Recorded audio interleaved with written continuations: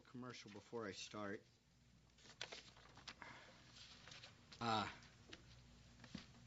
I'm not going to be preaching a topical message on Mother's Day today, and I want to give a little bit of a reasoning behind that. Not that I'm apologizing for what I do, because as a matter of fact, I'm excited about what I'm doing. But I do want to let you know one of the reasons why I do what I do, or why we do what we do. It's our philosophy of ministry here, to focus on the Scriptures, to preach the whole counsel of God's Word, to keep going verse by verse through the Bible, to not allow the pastor, the preacher, to dictate what he has to preach on this week. If that makes sense. It's not my job to try to figure out what's going on in your life and then come up with a message and then me try to apply it to your life. It's better for me to just stay to the text and stick going verse by verse. Now, that doesn't mean that there aren't times for us to go over special things, and there will be times for that, or question and answer times and things like that. All that said, it's funny how often when I'm going through the Scriptures and going through a book of the Bible, we come along and we have a special event that's coming along and it fits perfect. Well, today, this one might not fit perfect. Today, we are studying the martyrs in the tribulation period. So the title of the message is not Martyrs on Mother's Day. But it is important for us to realize that that's what this church is about. You want to know one of the distinctions of our church. We're going to stick to the Bible. We're going to go verse by verse through it. And the good news is that by God's grace, I'm not going to take a passage and try to jump into it and jump out of it on one Sunday and mess it up. I'm going to go through the book, and hopefully you're going to learn about what the Bible says in its context, and we're going to go verse by verse. Okay? So, all that said, turn in your Bibles to Revelation 6 as we continue our path down the tribulation and the wrath of the Lamb. The main idea of our passage today will be the fifth seal. And it may not fit perfect in our minds, as I mentioned, with the day that we have here, but I'm convinced God's Word is good and sufficient to encourage us. So let's read our passage. We will be in Revelation 6, chapter 6, verses 9 through 11, the fifth seal. When the Lamb broke the fifth seal, I saw underneath the altar the souls of those who had been slain because of the word of God and because of the testimony which they had maintained. And they cried out with a loud voice, saying, How long, O Lord, holy and true, will you refrain from judging and avenging our blood on those who dwell on the earth? And there was given to each of them a white robe. And they were told that they should rest for a little while longer, until the number of their fellow servants and their brethren who were to be killed, even as they had been, would be completed also. Let's pray. Father, thank you for your word. We pray now that as we look at your passage, that you will help us to learn about your word, to learn about you, so that we too can stand firm for the word of God and have a testimony that we maintain before the world that will honor our Lord and Savior, Jesus Christ. For Lord, that's why we live. We live for you and we die for you. Thank you, Father, for all that you're doing. We pray that you will help to encourage our hearts to be steadfast in all of our circumstances. Help us to learn from this passage and apply it to our lives. We pray this in Christ's name. Amen. Amen. All right. Remember, last week we covered the first four of the seals of the acts or the wrath of God initiated by the Lamb. Again, this is the beginning of the tribulation period in the next couple of weeks, probably next weekend, right? It's next weekend that I'm going to preach on a Sunday night. Not this Sunday night, but next Sunday night, I'm going to do like an overview of eschatology. you can bring your notes, pages, blank sheets of paper, and I'm going to do my best to kind of give you a summary of where our doctrinal statement lands with eschatology. We kind of went over this and kind of show how the two books, Revelation and Daniel, fit together a little bit, do the best we can. It's not going to be perfect, but we're going to do our best to kind of show the broad picture of history, human history, and how that all works. And it's not going to fit into some perfect little box and all these things. There's going to be little things, but we're going to go over that on next Sunday, or Sunday night. But to give you an idea, we're in the middle of the tribulation period. This is before the Great Tribulation, which is most likely at the halfway point. This would be the transition right here. The fifth seal, the sixth seal, starts the halfway point. At the halfway point, there's something else that's mentioned in Matthew 24 we'll get to today. Later on, it's called the abomination of desolation. It's talked about by Jesus in Matthew 24. And that happens between verse 11 and verse 12 at some point in that area. So we're going to be discussing this. This is in the middle of the 7-year period. And we come along to this fifth seal. And how in the world is this wrath? Did you read anywhere in here that there's wrath? If out of all these you might say, well, I saw the wave of deceptive peace in verses 1 and 2. And I saw the wave of world wars in verses 3 and 4, we saw last week. And then we saw the wave of worldwide famine in verses 5 through 6. And we saw the wave of global death in verses 7 and 8. But how is this a wrath from verses 9 through 11? Is there a wrath here? We'll talk about that in a little bit. In the previous 4 seals, each of these waves were initiated by the Lamb breaking the seals, right? Remember? Today, it's the same way. In verse 9, when the Lamb broke the 5th seal. So all of this is being initiated by the Lamb. And who is the Lamb? Christ, right. Jesus Christ, right. In each of these judgments, we saw the sovereign hand of God. Remember that He was granting this power. He was granting this authority. He was granting for them to bring this war. And He was granting for death and Hades to come, and authority was given to them. So we see His sovereign hand in all of this. And each of these judgments we saw it was more of a movement or a wave over one act of one specific person. However, we saw that the Antichrist is most likely behind a lot of this, and Satan. We also saw by the time of the 4th seal, it appears that over 2 billion, if with the population we have today, over 2 billion people could have died during this first half of the tribulation. That's a lot of people. Think about it, folks. 3.5 years, over 2 billion people died. That's huge. That's greater than any of the world wars. If you added all the world wars together, all the wars of all time together, and all the plagues together, you still would not compare to that number. That's huge devastation. Now let me ask you, is the wrath of the Lamb great? And this is the first half. This is the lower end of it. When we get to the 6th seal and then it goes on into the others, the trumpets and the bowl judgments, it only gets worse. So God's wrath is being poured out. And then we found out from Matthew 24 that these were just the beginnings of the birth pains. It's parallel to that passage. It's imperative for us to remember something about God's judgment as we get into this and develop this a little bit further. We as humans have a problem with God's wrath if we view certain things wrong. There's 2 things that we could possibly view things wrongly. If we view it wrong, we will have a problem with God's wrath. The first is if we view mankind wrong. If we view mankind wrong, when we look at this wrath and we see 2 billion people die, we might say to ourselves what? This isn't fair. Now, all of you have probably heard the phrase, why does God allow bad things to happen to good people, right? You've heard that phrase. That phrase is got some wrong presuppositions in it. Presuppositions are pre-understandings. Why does God allow bad things to happen to good people?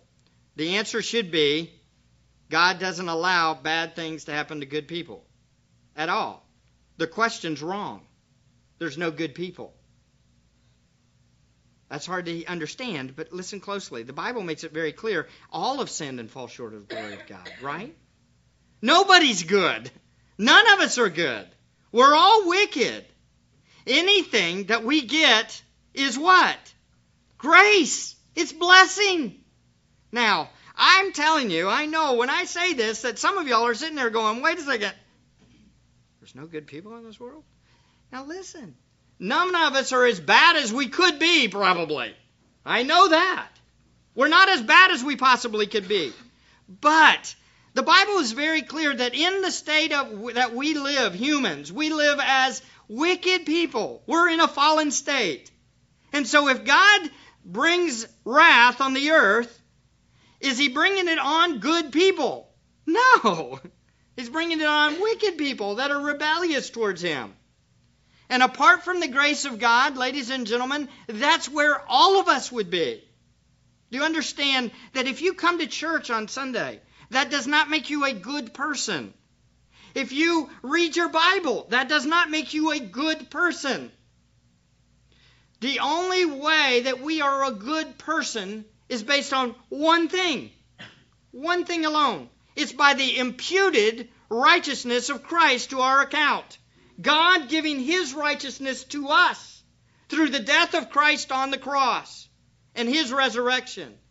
What is my value? Why do I stand before you? Do I think I'm something special, a good man? No, I'm not. My faith and my trust is in Christ alone for my righteousness. I'm nothing without him. The people in this tribulation period are denying Christ. They have rejected God. And in the process, they may be good on the outside. But if they haven't trusted in Jesus, they are bad people. And they're getting what they deserve. Okay? There is no one in hell that was close to getting to heaven. Everybody in hell hates God and is not repentant. They reject God. Anybody that's facing the wrath of God here rejects God. And they don't submit to the God of the Bible. There's also one other view, that we view things improperly with God's glory and his grace. Now, what people don't get is they say, well, God is loving and kind and good. And so wrath is just out of line. God can't bring wrath. God can't be just. There can't be an eternal hell because God's too kind. He's too good and gracious. Ladies and gentlemen, that is a wrong view of the God of the Bible. God is very clear. God is holy. God is just. He is 100% righteous. He never sins. All sin in his eye is an abomination to be rejected. He is holy and set apart. And yet at the same time, he is also 100% loving and gracious and kind. He's all of those things. But he's not just the ones we like and throw out the rest. God is not defined by me. And he's not defined by you either. He's defined by what? Himself, the Bible. And it's who he is. This is who he is. He is a God of justice and grace. He's a God of holiness and kindness. Here we see God's grace runs out on the earth. His long-suffering, he's been long-suffering for years and years and years and years. But now, the wrath of the Lamb has started. He is a just God. So if we view man wrong or we view God wrong, we're going to have a real hard time as we look at 2 billion people dying. Do you understand? Everybody get it? But if we view God right, and we understand who God really is, when we go to wrath, what are we going to say? Perfectly just. Makes sense. I understand it. How do you view God, ladies and gentlemen? Don't let your mind and your heart be the determination of who God is. Don't define him by you. Let God's word be the definition of who God is. If you think about this, we'd probably never get to this on Mother's Day if we allowed our minds to be the guide and our hearts. I'd be afraid to preach on wrath on Mother's Day. Right? Because I'd be saying, wait, I want to define God as the loving, kind God. Because, let's just be a kind today. Do you understand? My heart would do that. But it would miss the point of who God is. Let Scripture define who God is. And so we have our passage. Today we're going to focus on this fifth seal that the Lamb breaks on the title deed for the earth. Notice we start with the voice of the martyrs. The voice of the martyrs. There's a stark contrast here between these martyrs, those who had been killed or slain, and Stephen in Acts 17 and in Acts 7, right? Remember in Acts 7, Stephen's being stoned and killed, and how did he respond? He responded with these words, "Lord, do not hold this sin against them." How is it that Stephen says, Lord, don't hold this sin against them as they're murdering him? But here we've got these martyrs saying, how long, O Lord, holy and true, will you refrain from judging and avenging our blood on those who dwell on the earth? There's a stark contrast, isn't there? Why does one guy say, hey, don't hold this sin against him, and the other people say, what? How long before you judge him? What's the difference? There's a dramatic difference. One, Stephen, is still on earth, and the others are where? In heaven. One, Stephen, is viewing those who are doing this to him as possible converts. But the ones in heaven here are viewing these as enemies of God. There's a distinction there. One is dying in a great time of grace. The others have just died in a great time of wrath from God. It's important that these people are being obviously led by the Holy Spirit too, right? God is working in these people. Is there a time for an imprecatory psalm? Is there a time for an imprecatory psalm calling down God's judgment? Well, we're going to talk about this in a little bit, but I would suggest to you we need to be very careful that we pray at the right time. And in the right motives and with the right attitudes if we are going to pray it. Who are these martyrs? Look in verse 9. When the Lamb broke the fifth seal, I saw underneath the altar the souls of those who had been slain. These martyrs are during the tribulation period, as I mentioned. One thing is clear, that when God begins to judge people, they do something. What do you think they do? They lash out at people that associate themselves with that God. Think about this for a second. When God begins to pour out his judgment, what do you think that the people down here getting the judgment that hate that God, what do you think they're going to do to the other people that associate themselves with that God? They're going to get mad. And the more wrath that comes from the Lamb, if you stand up and say, I'm with the Lamb, what do you think those people are going to do to you? Obviously, these are martyrs during that time because they associated themselves with the Lamb, the one who's pouring out the wrath on the world. Now, think about that for a second. In the same way, do we associate ourselves with the God of the Bible that allows for tribulations in our world today? He's still sovereign over the tsunamis. God is still sovereign over the things that happen in this world, right? Do we still associate ourselves with him? Do we say, oh, I don't really like that.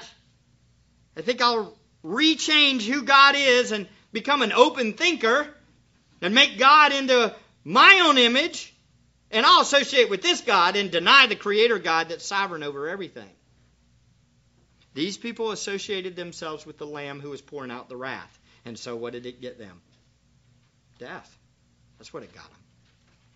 These believers are physically killed, but their spirits live on. I think it's important for you to note here that they are slain, right? That means they're dead physically. But what are they doing? They're speaking. Have y'all ever heard the phrase, some of you might have heard of this before, soul sleep? Have you heard that before? Anybody heard of soul sleep? Soul sleep? That's a common heresy that's around right now that says that when your body dies, your spirit sleeps or it rests.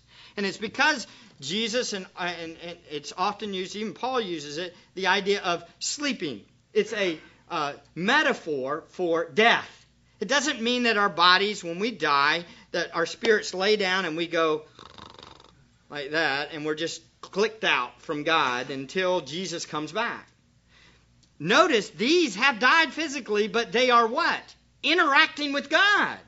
This right here is a good, if anybody ever comes and asks you, hey, does our spirit go with God and talk with Him and commune with Him when we die? Here's a good one for you. Because these people are dead physically, but their souls are interacting with God. So they're dead physically, but their spirit lives on. These martyrs are only the beginning of a great number of martyrs in the tribulation period. As we'll see at the end, it says, until the number of those who are going to be killed had been killed. And these are the same martyrs that Jesus alluded to in Matthew 24, 9-10. Listen closely. I'll read it to you. You can go over there if you want, but Matthew 24, 9, then they will deliver you to tribulation and will kill you, and you will be hated by all nations because of my name. At that time, many will fall away and will betray one another and hate one another. And then it continues on in Matthew 24:15. If y'all have ever studied Matthew 24, it is a tricky little proposition. Because when you get to Matthew 24, the disciples say, okay, when's the end going to come? They ask this question. And then Jesus begins to explain the end times in Matthew 24. When he does, he's talking to these Jewish men. Very important. He's telling them about what it's going to be like, okay, when the kingdom comes. And the tendency for people to say is well, he's talking to the disciples, so they're going to be killed. 24:9 is talking about the disciples being killed. And they are killed, right? So he's talking about their coming death? And the answer is no. In this section, he's talking about the Jewish converts that are going to happen during the tribulation period. He skipped ahead. And one of the keys is this little phrase found in verse 24:15 where it says, let the reader understand.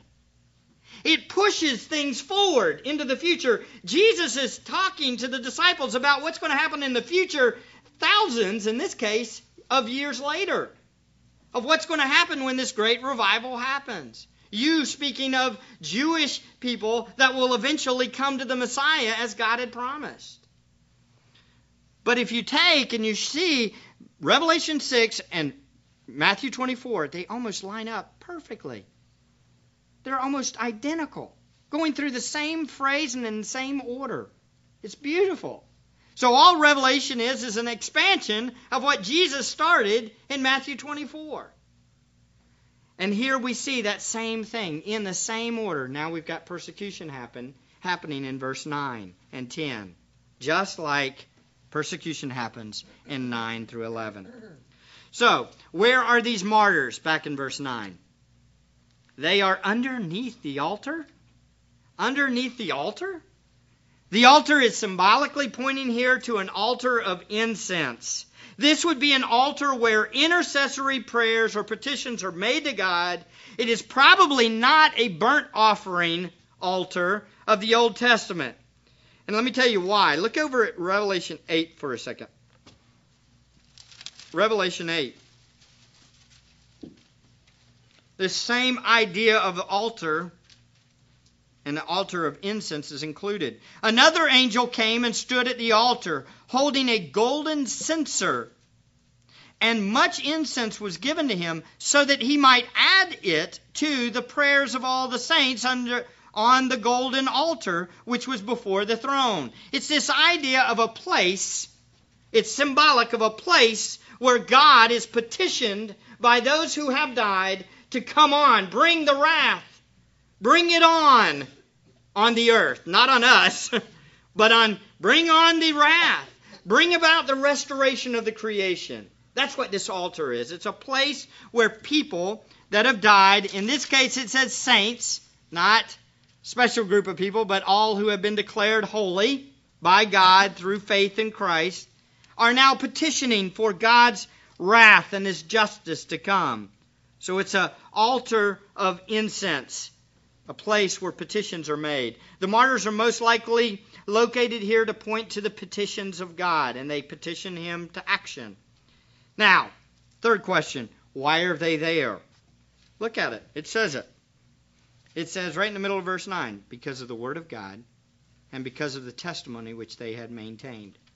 Obviously, they're in this place because they had been brutally murdered, right? But why were they brutally murdered? It gives a great explanation. And folks, if there was one thing that could describe our lives, I hope that these two because clauses can describe our lives too. Because of the word of God and because of the testimony which they had maintained. What does this mean because of the word of God? They were martyred for their association with the word of God. These people had obviously been converted during the tribulation period, and they held fast to the Scriptures. And what? The Scripture reveals who? Christ. They held fast to God's word and God, who is revealed in them. It also gives reason, notice, because of the testimony they had maintained. Now, I love the way this is worded. Look at it at the end. And because of the testimony which they had maintained. The reason why that word maintained is there in the New American Standard is to get across the idea of the verb there. The word maintained is not literally in the Greek translation, that word maintained. Why is it there, though? It's to get across a point, a very important point. It's literally the word having, but it's in a special tense, and that tense is done this way to show a continuous having. Holding on to it. They held on to this testimony continuously in the past. Why is that important? Here's why it's important. It wasn't just these people that were martyred didn't just one day say, I'm with the Lamb. I'm with the Lamb. It wasn't just a one-time deal. They didn't just stand up and go, hey, I'm with the Lamb, you're dead. It was an ongoing testimony. These people had gotten converted, and they had an ongoing testimony of their faith in Christ. Their lives reflected an ongoing testimony to Jesus Christ. And that's what got them in trouble. It's not just what they said, it's how they lived. Their lives were different. Remember I told you last week that in many ways, you've got total wickedness unveiled, right? Think about this. All your neighbors that are unbelievers, if you were still here, by God's grace, the rapture's happened at the beginning, we're not going to be here. But if we were here, just imagine what it would be like if all your neighbors just acted out everything they thought about you. Well, I really like Mike's TV. I'm just going to go in and steal it. Oh, Mike's in the way. I got a gun. Shoot him. If everybody's like this, unhindered, unrestrained evilness, what do you think a person that stands with the Lamb is going to look like in contrast? It'll be stark, won't it? You get, again, it's going to be, wow, who is this? I know why he's like that. Everybody else is completely off the hook when it comes to anger and evilness. But you've got this one person over here that's genuine, loving, kind, living out their testimony for Christ. The contrast will be what? Night and day. And these people lived it out. And they will live it out. And what will that get them? Does it cost us anything to live for Christ? I would suggest sometimes it does. But I have to admit to you, ladies and gentlemen, to live for Christ in America and live for Christ in our world is not really that costly, is it? I mean, think about it. We stand up and say, I love Jesus, and they say, well, you're a freak. That's about the worst you can get. Right?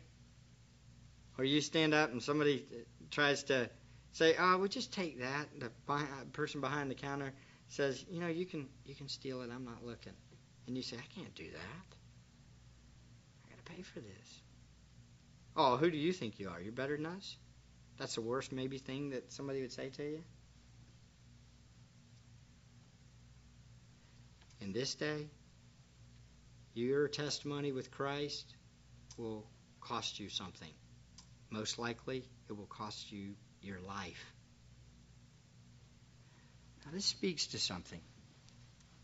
I love this. You got these people here. Because of the Word of God and because of the testimony which they had maintained. Let me ask you a question, ladies and gentlemen. How well do you do at maintaining your testimony before the Lord? How well do you maintain your testimony? And how well do you reflect the glory of Christ in your life? Now, just a side note here. If you do that, do you attribute it to your own abilities? Hopefully not. Hopefully you're constantly saying, no, if I do anything good, and it's by grace that I do good, it's grace, right? It's the unmerited favor of God in my life is why I maintain this testimony, right? What do we have here? Look at this. This is beautiful. We have grace in the middle of the greatest display of wrath. God doesn't change. Even in the highest of high of his wrath and his justice, you still got his grace evident in people standing for the truth. See, the Spirit has to be working. A lot of people say, well, isn't the Spirit going to be taken out of the picture and the world's going to be left by itself? And they take that 2 Thessalonians passage and impose on that and think on that. Well, that means that the Spirit's completely gone. Well, folks, if that happens, no one's getting saved during the tribulation. Because you can't save yourself during the tribulation. You can't save yourself when? Now. He's the one that works regeneration. He's the only reason why we do any grace. So, what does it mean that the restrainer is taken out? Well, most likely it means that his common grace is withheld some. It does not mean that he's completely void, because if he was completely void, what does that mean? No one gets saved. Nobody's sealed. These 144,000 that we'll see in chapter 7, it's impossible for them to get saved. Because they can't clean up their lives, ladies and gentlemen. They need the Spirit. And in order for somebody to maintain a testimony, they have to have the grace of God working in their life. And take that from me. Listen to me closely.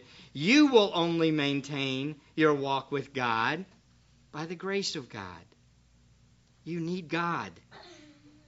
That's the only way that you will have and maintain a testimony for Christ. So we've got God's grace on display here in the middle of his wrath.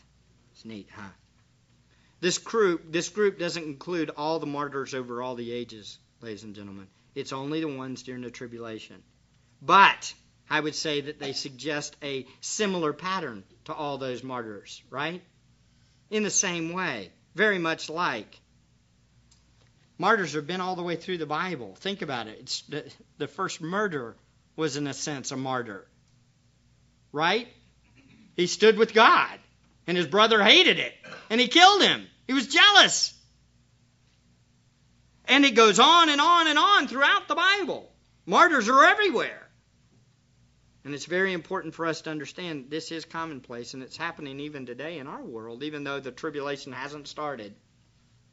I just can't see the first 4 of these seals already taking place on our world. But along those lines, I was reading about a mother. How about this one, ladies? That was martyred during the Reformation period. During that time, she had just had a new baby. And the baby was still being fed by the mom. And it was during the reign of Bloody Mary, and she stood up and said, with her husband and with some other men of her congregation, I'm going to stand for justification by faith alone in Christ alone. I read this in Fox's Book of Martyr. They took the baby from the mom and gave it to the community, and she was drowned with her husband.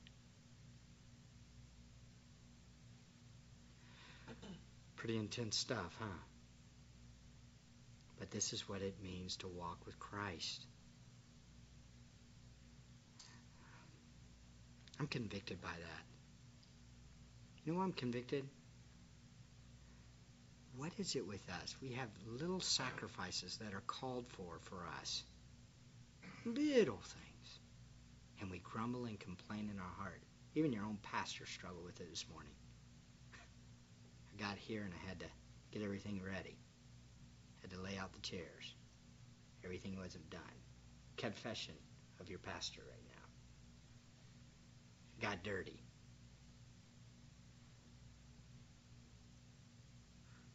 And here I am, saying, I want to be like these martyrs. I want to stand firm. And I grumble and complain in my heart.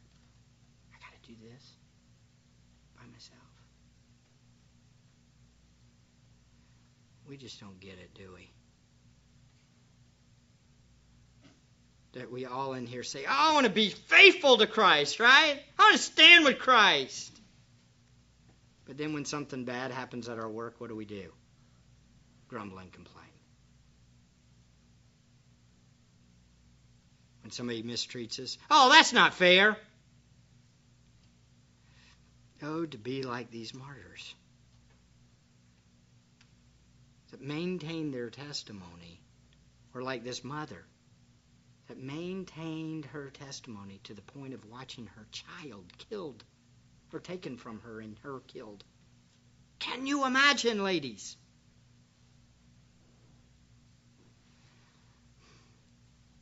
What it says is that our view of God is way too small. Would you not agree? Our delight in Him is way too small. Oh, folks, take it from your pastor. We need a better glimpse of Christ, don't we? So when we sing that song, More Love to Thee, do we sing it and mean it? More love to Thee means not me, but You, Lord. No matter what that costs me. Not me, but You, Lord. Not me, but You, Lord. Is that your plea? I also think it's important to note the way this is worded speaks to not just being what the people preached, but how they lived. We can talk and talk and talk. But if our lives don't match our words, then what does this mean? Nothing. Oh, folks, listen to me closely. I believe our church is getting grounded really well on the Word. I think we are.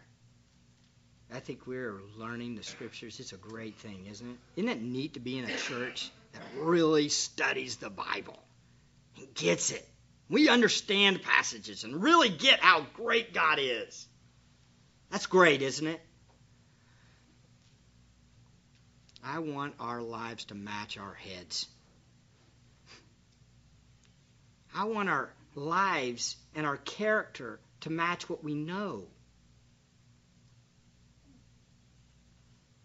We have new people coming in all the time, and they're going to see us and they're going to say, man, y'all are studying Greek, and you got these languages, and man, you're doing these hard things.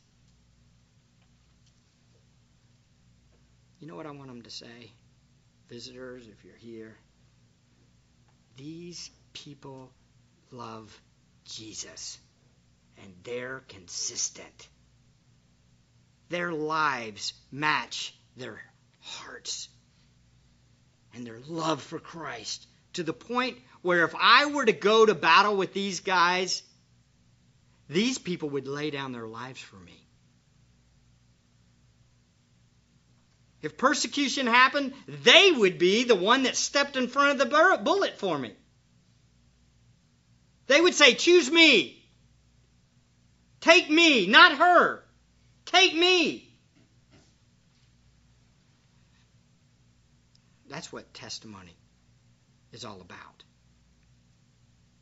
Is that the kind of church you want to be a part of? That's what I want this church to be about.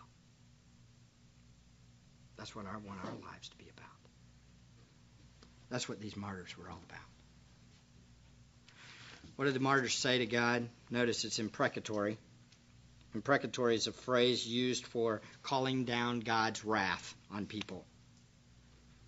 They say, "How long, O Lord, holy and true, will you refrain from judging and avenging our blood on those who dwell on the earth?"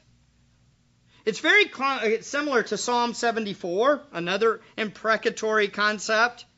In verses 9 and 10 of 74, it says, "We do not see our signs.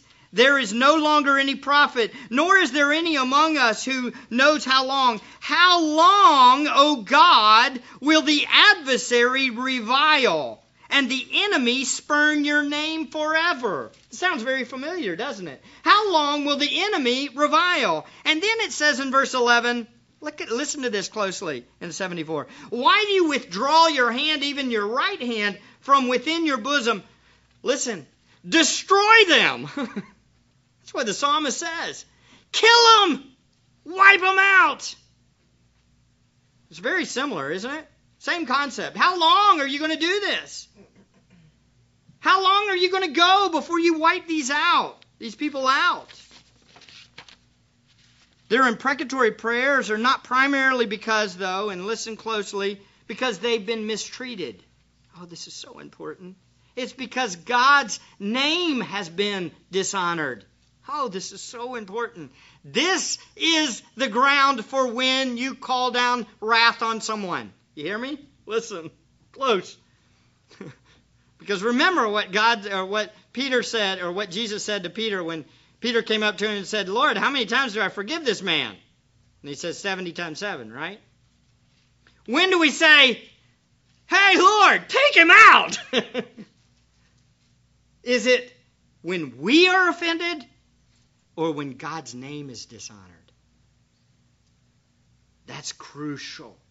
In Psalm 74, in verse 18, it says, "Remember this, O Lord, that the enemy has reviled, and a foolish people has spurned your name." Look, the call for the imprecator to say, "Hey, call down wrath, God, bring this right," is when it's not that they are offended, but it's when God's name is offended. See, that's what these people are doing too here. Look at it closely. Look in verse 10. "How long, O Lord, holy and true, will you refrain from judging?" The basis of it is what? By them murdering, your holy and true character is being what? Maligned. God, you are being offended, not that we are offended. We are the ones that get the offense. We've been offended, but ultimately it's hurting who? God. His character. God is holy. He is true. He is just. He is righteous. And these guys call down and say, "God, how long?" based on the fact that God is being martyred in a sense through the martyrs. God is being put down. So in the same way, they say, "Look, God, you are holy. You are Lord here." He says, and this term is not the normal term for Lord. It's the one with absolute power and authority. It's the term that means you have absolute power and authority. Who are these people to take life?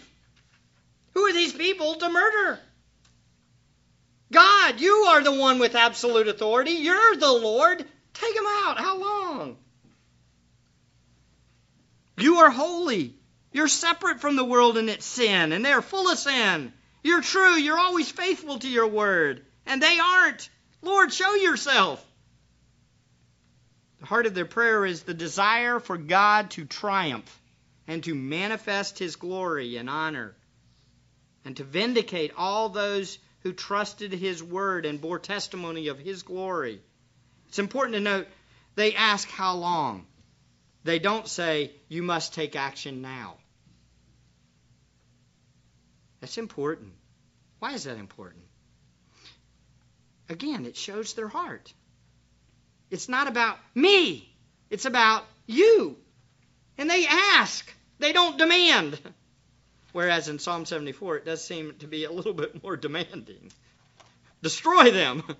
Here, it shows complete submission. How long? So my question is, How we approach God speaks to how we view God. How do you approach God, folks? Do we approach God expecting something? In other words, Lord, I want this now. Give it to me. I want this, my name to be straightened out. I don't like to be treated bad by people. Take them down. That's not fair. If that's our prayer, then we're going to God just like a little spoiled child. We go to hey, Dad, I deserve this. Hey, I hate going through the stores, right? With the child that's there, it says, oh, I want that. I want that. I want that. We've had this discussion, had to go through it, teaching and learning. What's the expectation of the child that walks through the store saying, I want that, I want that, I want that? I deserve it. If we go to the Lord and say, Lord, this ain't fair, have judgment. We're expecting God to move in the way that we want him to move. And that's wrong. But these people don't think that way. They're concerned with God's honor and his glory. And they say what? They go to God hoping and praying and trusting in whatever God would want and wanting his name to be honored. If we approach God with an attitude of desiring God's honor and his glory, we really get it. We understand. So the million-dollar question that keeps coming to mind is, how in the world is this judgment? How is this judgment? I mean, we're in the middle of judgment. How is it judgment? Answer? Think about this. How much does God love his children? How much does God love his name? His own holy name. How much does he want to be honored? He deserves it, doesn't he? It's not wrong for God to want to be honored, correct? Because God is God. He's the creator of all things. He deserves honor, right? When his own children that he loved and he's called have been martyred, they go to him and say, Daddy, I want your name to be exalted, to be honored. What do you think God thinks? It builds and stokes his anger. Yes, you're right, child. My name is holy and true. When you come to me, little one, and say, can you imagine? I want your name to be holy and true. I say yes. What do you think God's doing at this moment? Do you think he's getting more angry or less angry? The petition of that soul to God is stoking God's wrath. The worst thing these enemies need is for God's own to be praying for their heads. And that's what's happening.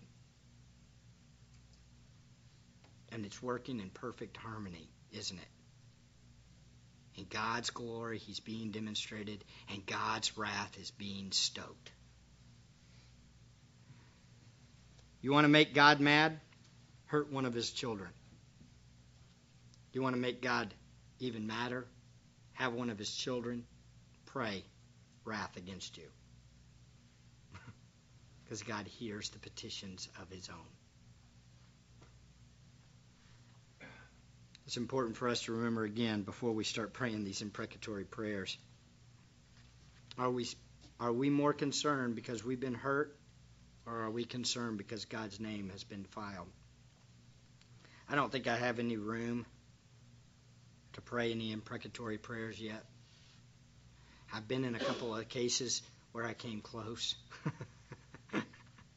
However, even in those, I was fully aware that God could save at any moment before they died. And that's what I prayed for. I've only had a few times in my life where I've actually faced somebody that really was tough on me. And even in that case, I saw him more as the opportunity for God to save. More of a Stephen situation. Not that I always get it right. Also, I think it's important to understand that these people are in heaven and they see the wrath of God unfolding. So they know when to pray an imprecatory prayer, don't they? They're not in these bodies of death that we carry around. So if God's honored, if God is honor, if God's honor is your concern, then maybe pray it. But I would suggest to you, you might want to start with conversion. Please, God, save these people. In other words, this passage is not prescription, it's description. Don't take this as, oh, okay, I can start praying down imprecatory prayers on anybody that offends me. Okay? That's not what this is. I know we kid about it occasionally, but in reality, that's what it's about. Now, how does God respond? And we'll finish with this. Like, God gives them white robes. This is a picture of the righteous standing before God. The sovereign hand of God gives these martyred saints white robes. These believers, this is symbolic of their right standing with God. Second, he provides a place of rest. They were told that they should rest a little while longer. Roskup states, they are in the presence of God and safe forevermore. Wow, what a blessing from God, isn't it? From people that were harassed and tormented for their faith in Christ, now they are given rest. Third, God promises that it will be just a little while longer before his name is shown completely. The little phrase means that the time with which God withholds his full wrath is only for a little while longer. And there will be more martyrs. Notice he says, until the number of their fellow servants and their brethren who were to be killed, even as they had been, would be completed also. And finally, we see God reminds them he is sovereignly working out his plan to the exact number of those who would be martyred. It's funny. I was talking about this the other day with some of y'all. One of you was talking, I think it was you, Daniel. I was talking about how the sovereignty of God is one of these issues where we don't look for it under every rock, but it's amazing once you really get the concept of God's sovereignty over everything. Everywhere you read in the Bible, it leaps off the page. Well, this is one of them. Look at it, right in the middle of verse 11. Until the number of their fellow servants and their brethren who were to be killed, even as they had been, would be completed also. What does that say? There's an exact number. Until the exact right amount of people who were to be martyred was complete. Hold on, rest a little while longer. That means what? God knows the number of martyrs in the tribulation period before what? It happens. And has determined it. It's a wild thought, isn't it? How in control is our God? 100% in control. Does that mean that we're not responsible? No. Don't throw one out without the other. We have a responsibility to honor God and love God and serve God, right? But God is in sovereign control until the number of their fellow servants and their brethren who were to be killed even as they had been would be completed also. Folks, so in conclusion, we see God responds. His response is stern but tempered with patience. I'm convinced that God is completely in control even in this most wretched of times. It should give us comfort, right? He's still in control of our world too. I'm also convicted because of how quick to anger I am over the littlest things. And yet God here is being patient and patient and patient and patient and patient. I'm also comforted because I'm so very thankful how patient God is with wicked people like myself. Can you imagine if this wrath immediately came on us who sin when we grumble in our hearts? Aren't you thankful that he is a patient and kind and loving and merciful God? God's judgment is coming, folks. Yes, he is long-suffering, but his mercy and grace should lead all of us to him. Let me ask you a side note here, and we'll close with this. There are two options as we talk about the wrath of God. Listen closely. Everybody, listen closely. Look at me. I want to see young people's eyes, too. Listen. There are two ways that you can face the wrath of God. One, with a Redeemer, one who steps in place and takes the wrath for you. Or two, you take it yourself.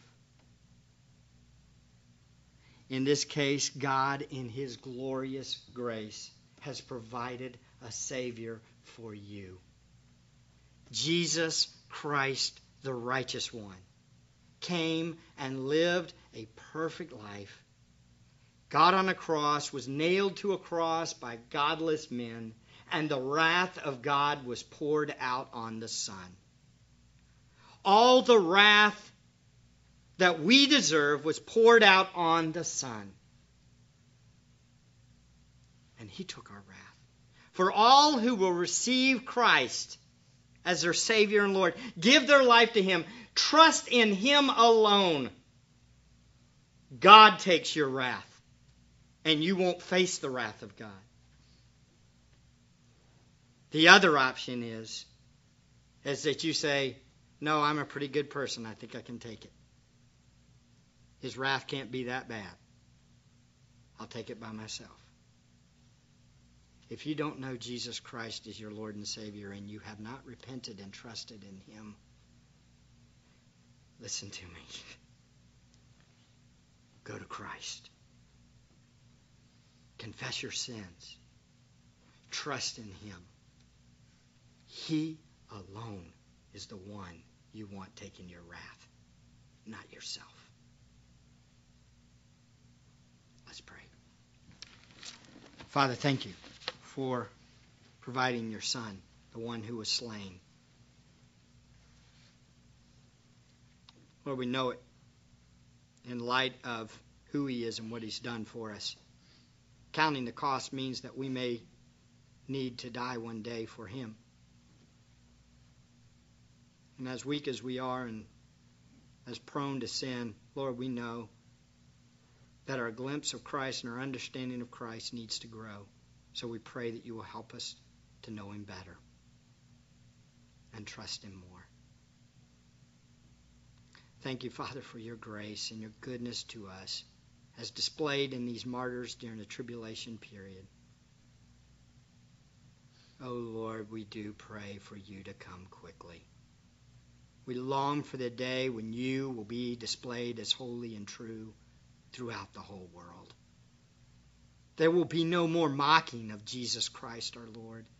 There will be no more mocking of our Father. There will be no more evolutionary thought. You will be known as the Creator, the Sustainer of all things. Come quickly, Lord Jesus. Father, I pray that you will help those that don't know you. Draw them to yourself as your word says you do. Help them to see their sin in light of a holy God. And help them to trust in you and you alone for their salvation. We pray this in Christ's name and for His glory. Amen.